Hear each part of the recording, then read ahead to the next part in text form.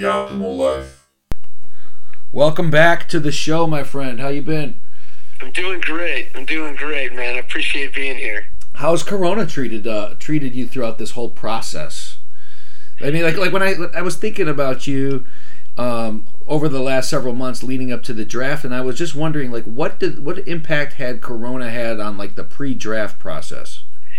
Yeah, I mean, honestly, in the agent world, especially with the NFL, and I'm sure with other sports it's different, but with the NFL, it may be the one thing that seems almost insulated from coronavirus. I mean, we've had the off season has gone on, you know, with basketball and baseball getting canceled and all these things.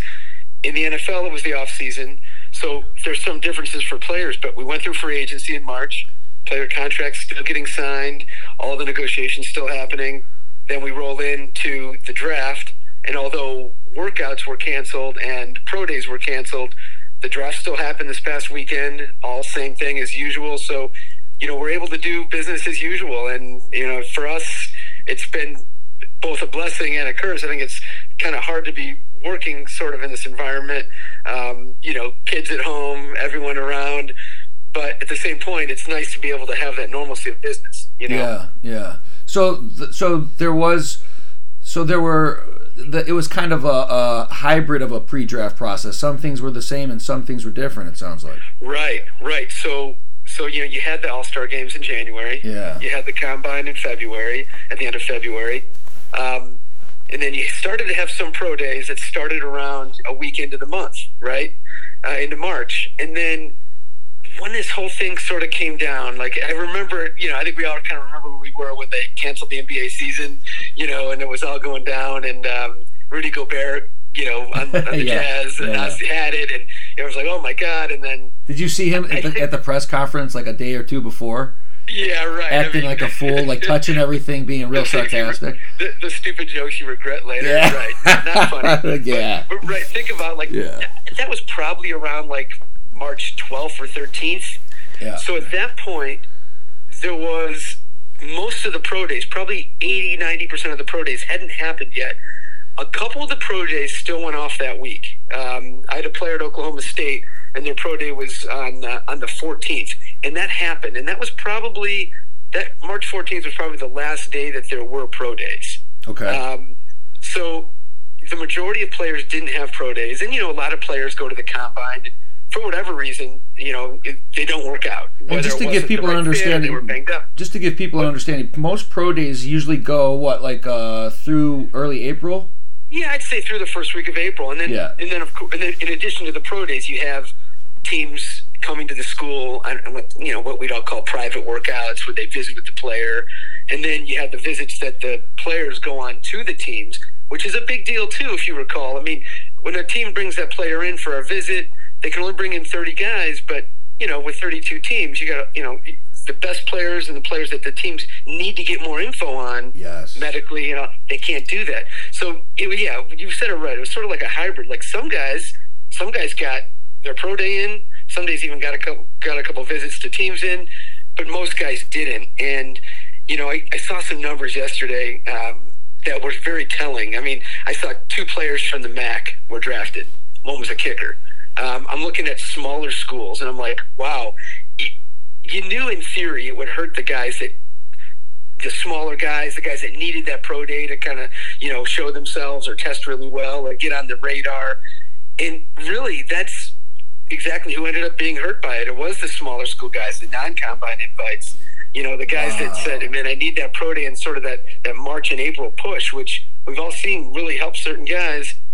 They didn't have it. Dude, so there were only 2 players from the MAC in total that were drafted? Yeah, for the Mid-American Conference. I just saw that as, And that's astonishing. In my mind, I kept thinking, you know, it wasn't a huge year prospect-wise. You know, like Akron, Kent State, Toledo, Bowling Green.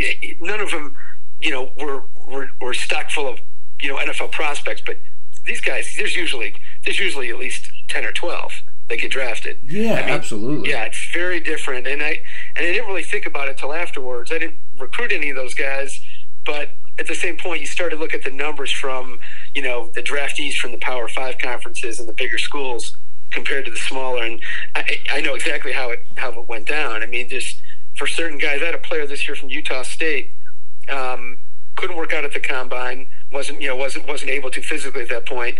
His pro day's at the end of March, so he doesn't have it. He has no visits to teams. He has no private workouts. And, a guy like that, he needed the test. Yeah, he's toast. No, he's in camp, and he'll do fine. And he's a great kid and player, but he wasn't going to get drafted without those things. Wow. Well, it goes to show you those things do matter. They don't do them for nothing. And on the flip side, maybe you can argue that, the draft still went on. The team still got their information. They just drafted maybe on different criteria. Maybe they had to wait the game film more, right? Like the interviews at the combine, the All-Star games. So they still had a lot to go off of. But it's different. Well, it's different. And you made a point earlier too, which I think a lot of people don't even realize. Those team visits where they're allowed to bring in up to 30 players, and typically they're bringing in first, second round caliber guys for that. That's really where the difference between maybe being the first overall pick and the 10th overall pick happens. Right, and also think about when teams bring in guys that were non-combine invites. They use their visits, like they use those 30 visits on those first, second rounders, which definitely affect that area. You're right, but also those late rounders that didn't get the medical at the combine. And the only way you're going to get drafted if you're not at the combine, if a team doesn't have a medical, and especially if there's medical questions on a particular player, if they can't get that, they're not drafting you. True. No way. True. And so those guys got hurt. And you got to kind of think back to Usama Youngs and guys like that when we worked together. Mm-hmm. Like, how would he have gotten drafted? No pro day, no visits, no way. Well, think about that. That could, if Usama Young there were probably some of those guys this year that could have been third, fourth round picks. Right. That ultimately like don't even get drafted. He ends up being the second pick of the third round, plays in the league for 8 years. He may never get in the league in this particular year. We love number 6. The 66 draft spot was our number, man. You had that at Players Rep like 3 out of 4 years we had it, something like that. Yeah, we had that pick 3 years in a row together. Right? Was it 3 years in a row? Can you name the 3? Go. Usama Young was number 1. Number 2 was Bradley Fletcher. Correct. And Amari Spivey. There you go. Yeah. Who I have spoken to somewhere recently, by the way. Did you? Yeah, crazy. Yeah, What's he doing? Some other fine names from the past. Coach Larry Grant.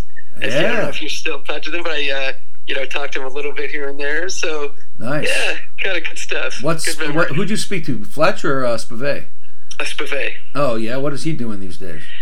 He's got some different stuff going on. Was looking to get back in coaching. Was looking to do some stuff in business, but he seems like he's doing pretty well. It's just so funny. I mean, this brings me back when you think about what it takes to be a successful agent, and this is true in pretty much any sales industry as well. Mm-hmm. The different levels of personalities that you have to deal with, because each kid is his own man, and when you're going and recruiting these guys, what makes one guy tick might turn somebody else off, and vice versa. Yeah. I remember when we met Spivey the first time, we weren't sure what to make of it. He was so quiet. He was withdrawn. And I mean, right? I'm sure you remember, like I do, like just kind of, we leave the meeting like, God, he just stared at us. He didn't say anything, like, and you get that a lot, and I think some guys may not be like that, but it's just how they're handling the process. They meet with so many agents, and they don't want to give anything away. And then you meet with other guys, and they're more open and they're talkative, and they give you sort of that. And again, any sales business, you kind of get that instant feedback, and you leave, and it can go either way. Sometimes guys you feel great when you leave, but they probably made the 20 agents that were in there before you over the last month. They probably all felt great too. Yes. Yeah, and again, these guys, these kids are. They are skeptical too, because they're getting calls from. They don't know who Andy and Nate are, or Andy and Leslie, or whoever you're showing up with these days. They don't know who you guys are. Now, listen, you definitely have more of a reputation now, I'd imagine, than you've ever had. So things have gotten easier over time. But still, these guys are getting calls from all the big dogs, right? I mean, you're still dealing with the same thing. The cycle hasn't changed. Same thing. And I don't even know if it's easier. I mean, you'd like to think that the more success you have, the more it builds on itself. But I don't walk into any room ever much different than I did. Maybe we had more of an underdog mentality, like when we worked together, and it served us really well. It did. It was like us against the world. Remember that? Yeah, it really was. And I think it worked. I think anytime the competitiveness of our business, I mean, it has to bring that out in you, because if you're not ready to compete and do what it takes to get clients and work your ass off, you're not going to make it. And that gets true in any business. And that definitely served us well. Now, bigger client list, more early round picks, but guess what? You're still competing with the top 10 and 20 firms every time. Yes. And so that never changes, and it doesn't really get easier. But you're totally right. I mean, the recruiting, whether it's for veterans or whether it's of potential draft picks, you're dealing with so many different personalities from so many different backgrounds, and it never works. The same thing. You never perceive the same way. Right. The next time. It's just depends who the person is and how you walk in the room and who they've met with and what they've done before that. It's you never know what you're going to get. So you've been with Young Money now for what has it been, like 2 years? This was our third draft. So yes, it's been about 2.5 years. But yeah, this was our third draft. So how's everything going? What have you guys seen? Has the business continued to grow in terms of new clients? And how was the draft this year for you guys? Yeah, I appreciate you asking. No, the draft was good. We had 5 draft picks this year. I think last year we had 6. The year before that, 6. Numbers wise, I think our goal. I mean, I'm more firm on this than ever. It's and it's not a sales pitch when I say it, because this is what we live by. This is.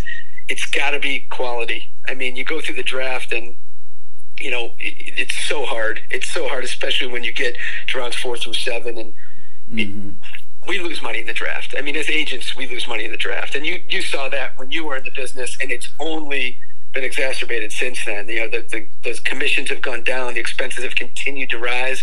So we're trying to be super selective. So we had the 10th pick overall this year. Nice. The Browns. Nice. Oh, really? We had Yetur Gross-Matos, who's a DN from Penn State. Wait, real quick, brother. Real quick. You had the Cleveland Browns first round pick? Yeah. Dude, that is awesome. I had no idea. Yeah, one of the other agents at our firm represents him, so I don't handle him personally. But yeah, that was great for us. That's huge. That's beautiful. Yeah, and we had an early second round pick from Penn State. Then we had the quarterback from Oklahoma, Jalen Hurts, in the second round. I expect that Brown's got to be on the podcast now that I have a connection to him. For sure. Exactly.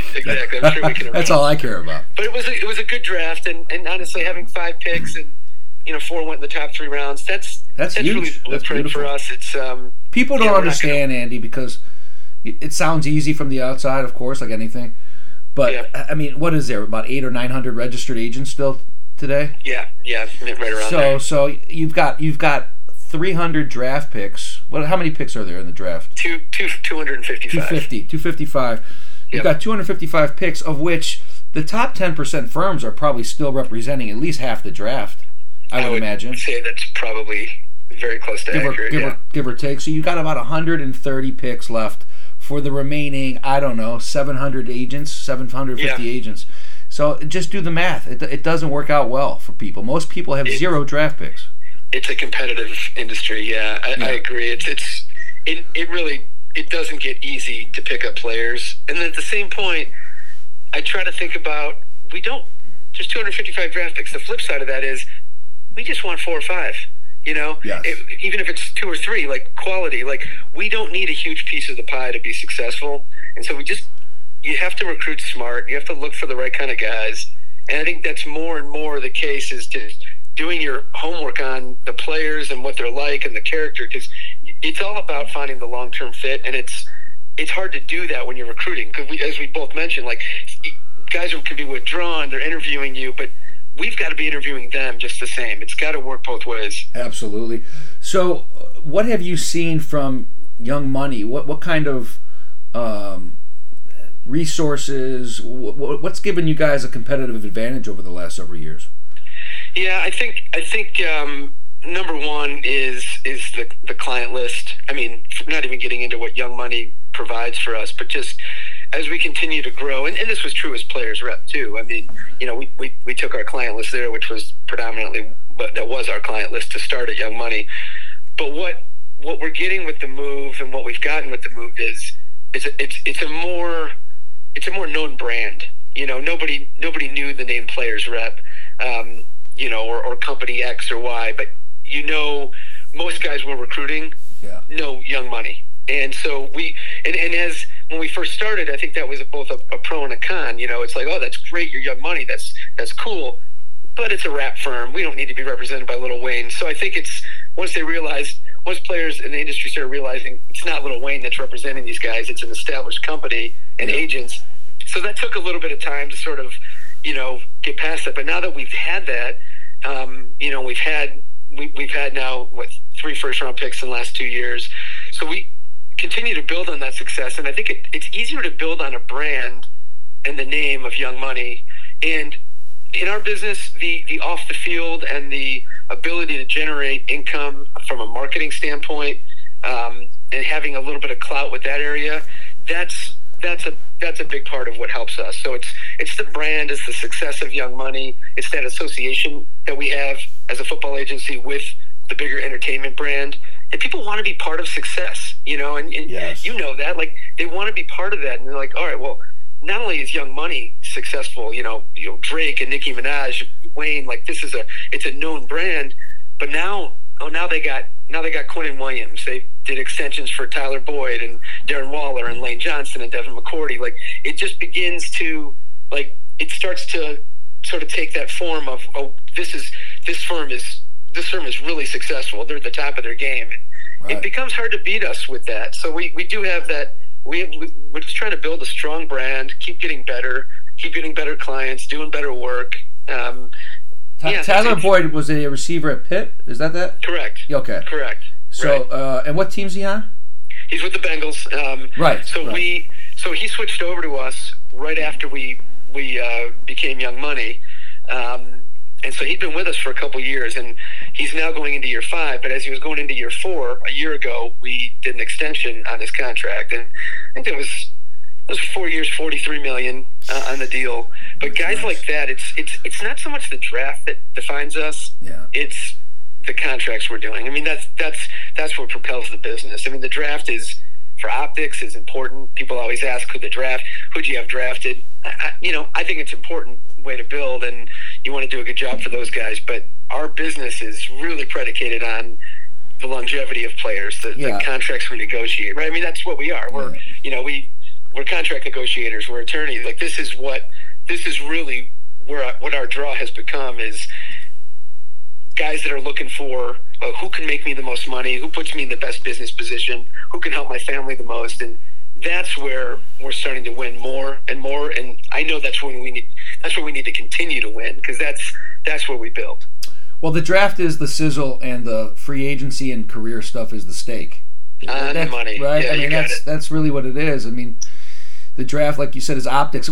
Again, last year had to be really neat, though, because you were at the draft last year. Yeah, first time. First time I ever went to the draft, and right, 20. That was my 23rd draft. We used to talk about that too. We used to talk about that all the time. When we started working together, that's about when they started inviting guys to the draft. So it wasn't like wasn't a common thing, and then you started probably getting to like that. Everyone kind of remembers like the Aaron Rodgers sitting in there, with his head down, sliding. And, he slid all the way to 24. It wasn't like that big a deal, but that was like the storyline. But at that point, there might have been 8 to 10 guys invited to the draft. Who did you have last year? Last year we had Quinnen Williams, who went number 3, right, and we had DeAndre Baker, who went number 30. And so that is unbelievable. Cool. That is it was really real.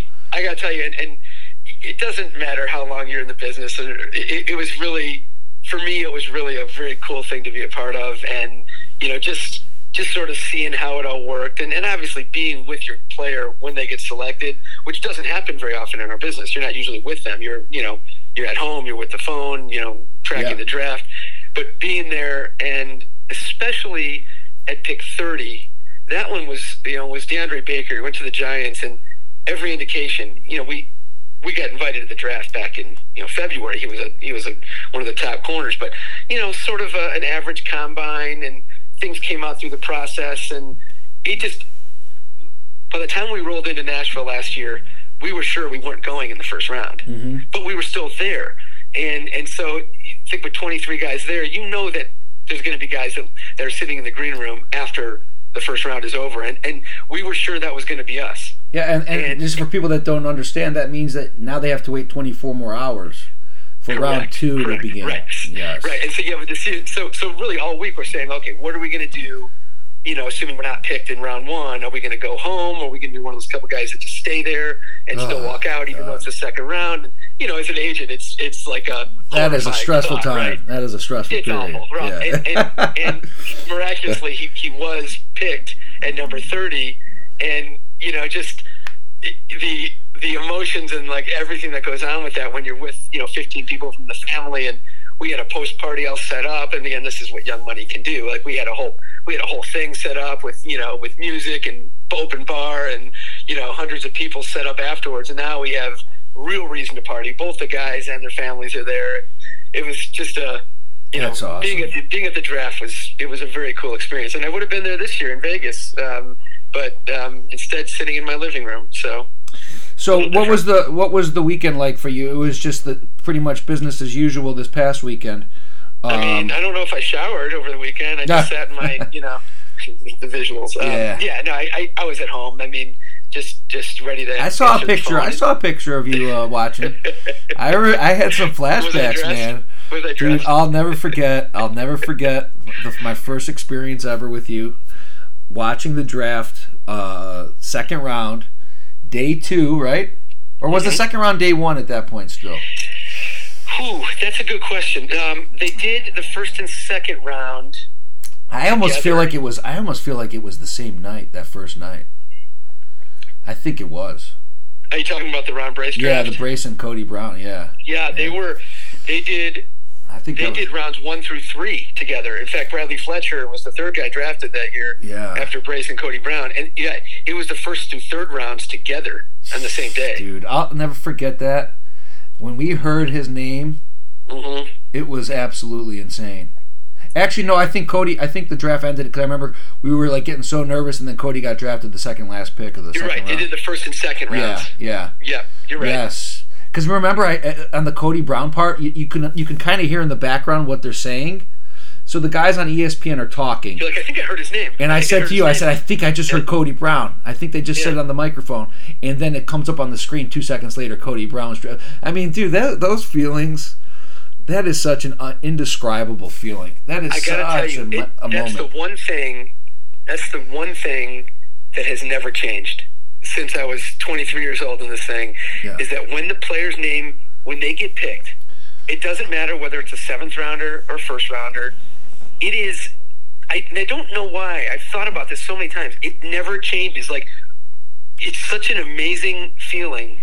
And even when you've done it before, like, I guess the part of it is that, for these guys, it's a lifelong dream. But also for us, we're recruiting these guys all through the fall, if not longer. Yeah. And then you got January through April. You're living this with them for several months straight.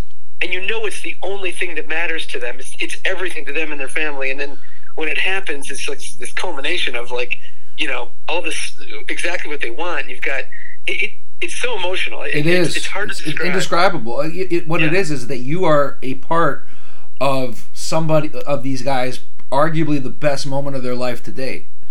I mean, you are a part of integral part of what has become now probably the most exciting moment that they've ever felt in their first 21 or 22 years of life, whatever it is. Yeah. And it's not like the process is a week or two long, to your point. I mean, this goes back to the summer before they even graduate, or before their season's over. Right. Yeah, it's a long process. And I try to prep all of our clients before, and like, this will be the worst time of your life this weekend, waiting to get picked. It is the worst. It is the most agonizing. I mean, minus the number 1 pick of the draft. It is so hard sitting there knowing you have no control over what happens. And of course, we've lived so many times where guys, they go 10 picks later than you hoped, around 50, 60, 70 picks. But that could be 3-4 hours of difference, or in many cases, going to bed at night knowing, oh my God, it didn't happen. And Absolutely. Then the picks keep coming, and it is the worst of times up until that phone call. Then it becomes the best of times, and all of that anxiety and the worry, everything just drips right off, and it's over with that phone call. I think maybe that's like what does it. It's just that the coolest feeling for everyone involved. Like, this is it. It just happened. It didn't matter all of the other stuff ahead of it. None of it mattered. Yeah, it's impossible to explain unless you go through it. Because it sounds people kind of understand, but the riveting feeling, it's impossible to explain. I've never felt that before in terms of like a business thing. Even still to this day, I've never felt that kind of excitement. Even when we finish a contract, you're like, okay, I mean, it's and that's everything, or a player, something gets a cool marketing deal and you get it, but nothing compares to the draft. Yeah, nothing compares to the draft. Nothing. Yeah, it's just it's not about the money. It's not a financial thing. Correct. In most cases. Correct. It's just it's just such a cool thing to be a part of. Yeah, it really is. So, looking into your crystal ball with this corona and all this craziness, hopefully things start coming back to normal in the next 30 days or so. But what are they talking about for camps and all that season? Yeah. So the biggest change right now is the players would be in the off-season training program where they would have reported mid-April and they'd be there for 9 weeks. So that right now is all sort. It's not totally canceled. I mean, obviously, no one could be at an NFL facility. Barring a few exceptions for guys rehabbing from injuries that are allowed to be there. So they're doing virtual off-season programs. They got the players. Each team is allowed to make that decision on how they handle that, whether they're doing classroom work, virtually, or they have to do specific workouts in the weight room that they have to send in to the team. But so every team has the ability to sort of make some decisions there, what they want to do.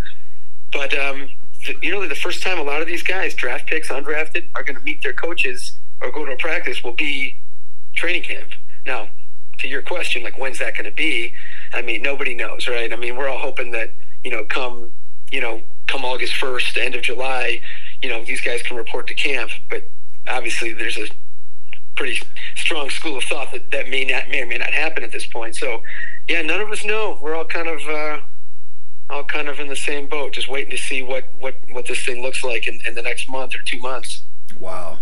Because they're talking about, I mean, is there a chance that they would play a season without fans in the stands?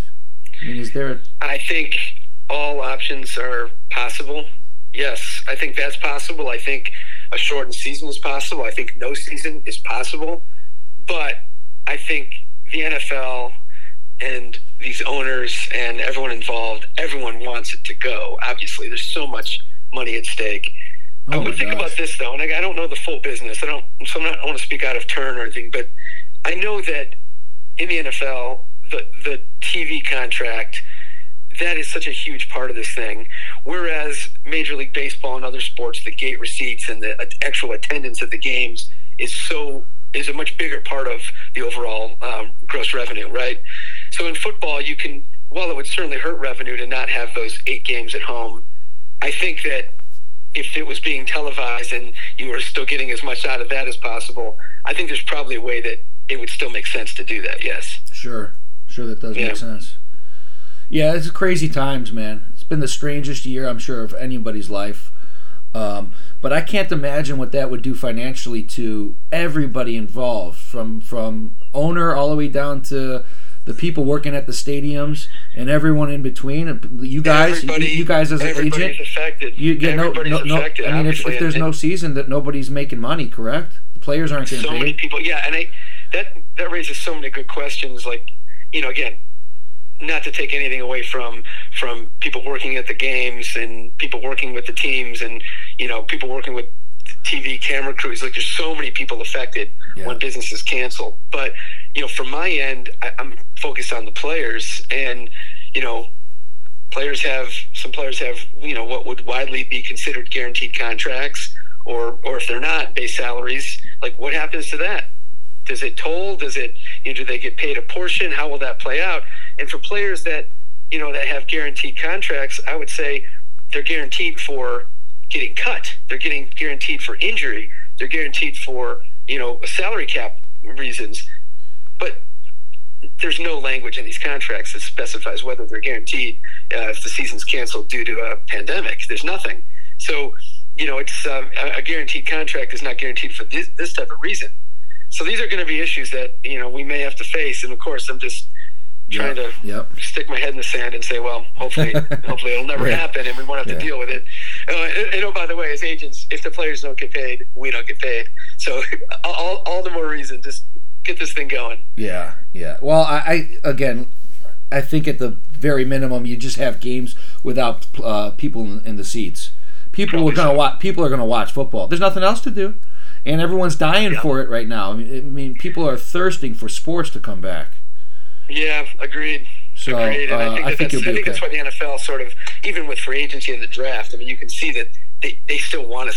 They want it now. Again, safety wasn't an issue with those types of things, but clearly, like, there's a push for keeping things as normal as possible, keeping the product of the NFL and football in front of the fans and the people that make it successful. So I think they're going to do whatever they can to get football going.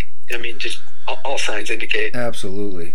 So before we finish off, man, you've been doing this for how many years now? Have you been in this game? You're an old man now. I can't keep up with you. I got registered as an agent in 1997.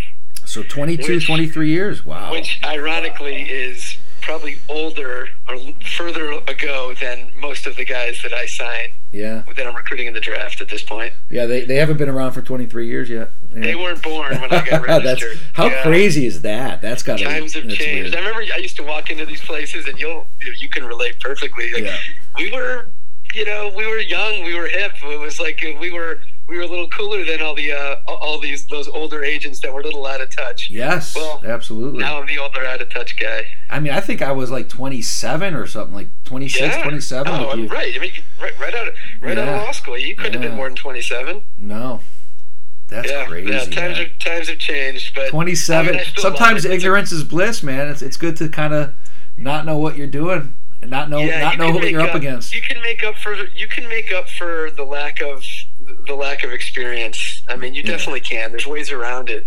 But I will say, having a track record, it certainly helps. Oh, I mean, you can always rely on your history and client list, and it makes things a little bit easier. Not sure how much, but there's definitely some security with that. I'm sure this is the most fun you're ever having in the industry now. Yeah, I mean, it's fun. Business is good, and you don't live or die with one player getting injured or one player getting hurt, or even if a player were to leave the agency, which happens in our business. Like, none of those things are. They're all ripples in the water. They're not big, and you just sort of deal with it. And I think that's the best part, is that there's nothing that happens. A guy falls in the draft. None of these things majorly affect the business. We get past all those things pretty quick. What I'm excited about for you is that when you look back on some of these agents, just for you personally, for your own career, is that you still haven't hit your peak, which is exciting because there's guys that have been doing it that are well into their 50s and 60s that are like at the top of the game. And I see that's where you're headed. You're totally right. Yeah, I think there was always a feeling when you're younger that, this is my time to really set this up. But I'm in my mid 40s, and I'm like, it feels like we're just starting to hit our prime. Absolutely. You're not 10 years at least now. It's a business you can stay in and be successful in for a while. Absolutely, brother. Young Money, APA. Check them out online. I assume. What is the website? It's youngmoneyapa, APAA.com. Okay, youngmoneyapa.com. And how many agents are you working with now? We have the same 6 agents. Same ones, okay. When we headed over from Players Rep, so nothing has changed in that regard. Great. Kept our core, and just a lot more people working at the business on different aspects of the business, and that's nice to have. To be honest, takes a lot of stuff off my plate, but. We do the same thing. We do the same thing as agents. Our job has not changed. The real life Jerry Maguire, everybody. Andy Sims. Hey, bro, thank you very much. Really appreciate the updates, and best of luck, best of continued success with everything. My man, always good to talk to you, buddy. Thank you. All right, brother. Talk soon. Take care.